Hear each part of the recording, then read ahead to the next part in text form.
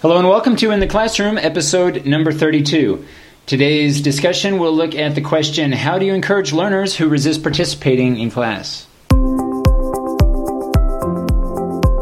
the Classroom with Benjamin Stewart, making teaching and learning more transparent, is a podcast for educators, instructional designers, administrators, trainers, or anyone who is interested in topics related to curriculum, assessment, instruction, and educational technologies. The goal is to provoke new ideas, perspectives, and context around teaching, learning, and educational leadership.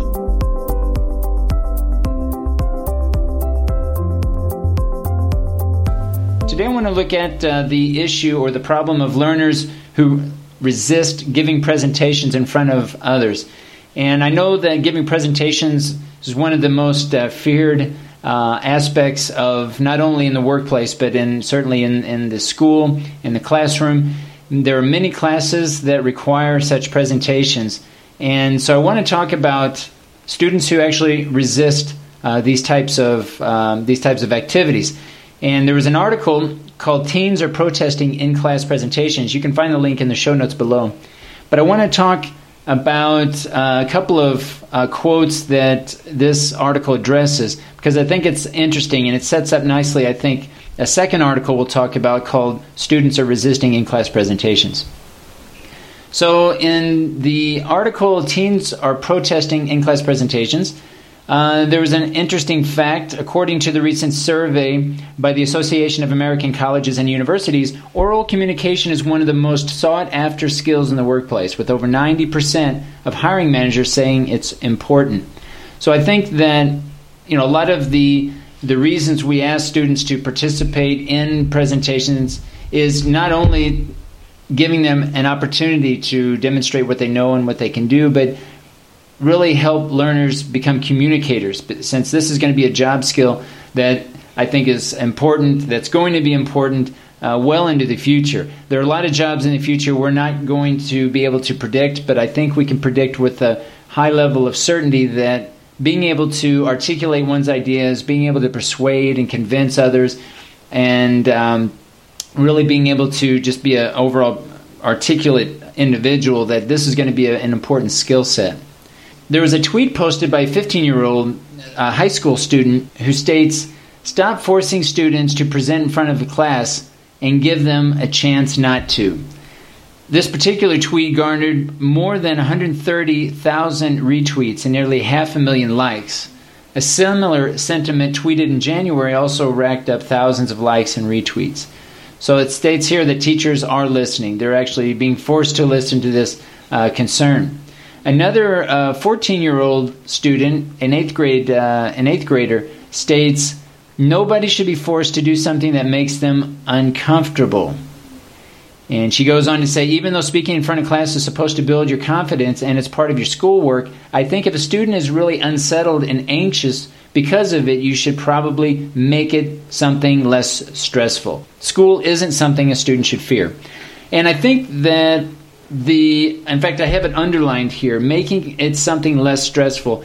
There are really two issues here that's going on. And as I'm reading this article, I am constantly thinking about how a teacher might even present, or how a teacher actually prepares students to carry out presentations.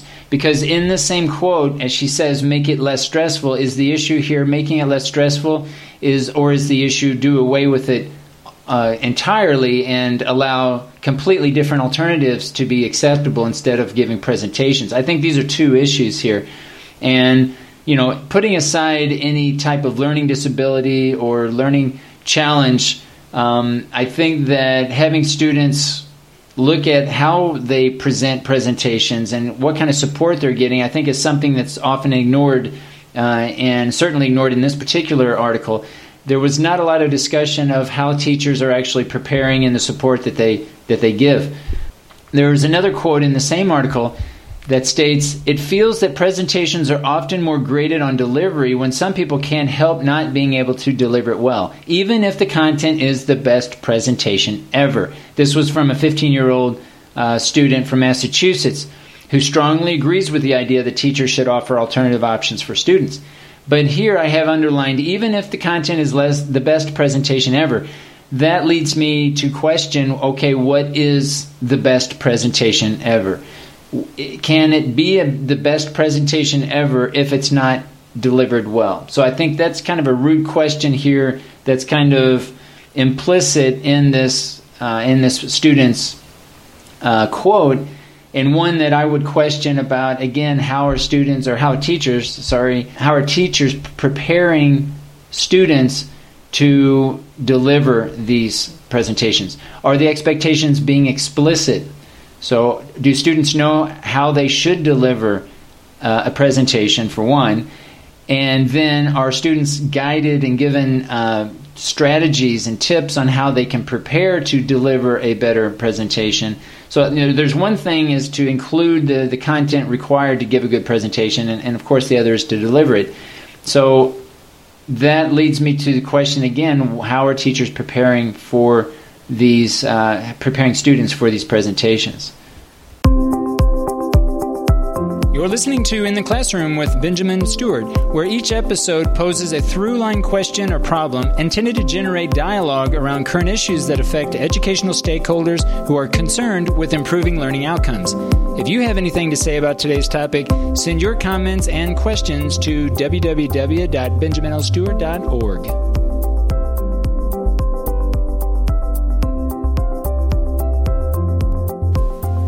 Now, the second article, Students Are Resisting in Class Presentations, states that according to the American Psychological Association, when people are fearful of something, they tend to avoid the feared objects, activities, or situations. Although this avoidance might help reduce feelings of fear in the short term, over the long term, it can make the fear become even worse. So here the idea is just by ignoring the problem and kind of giving in, so to speak, to the student's request of avoiding certain types of activities, in this case presentations, that we're actually hindering their development. We're actually making their fear even worse.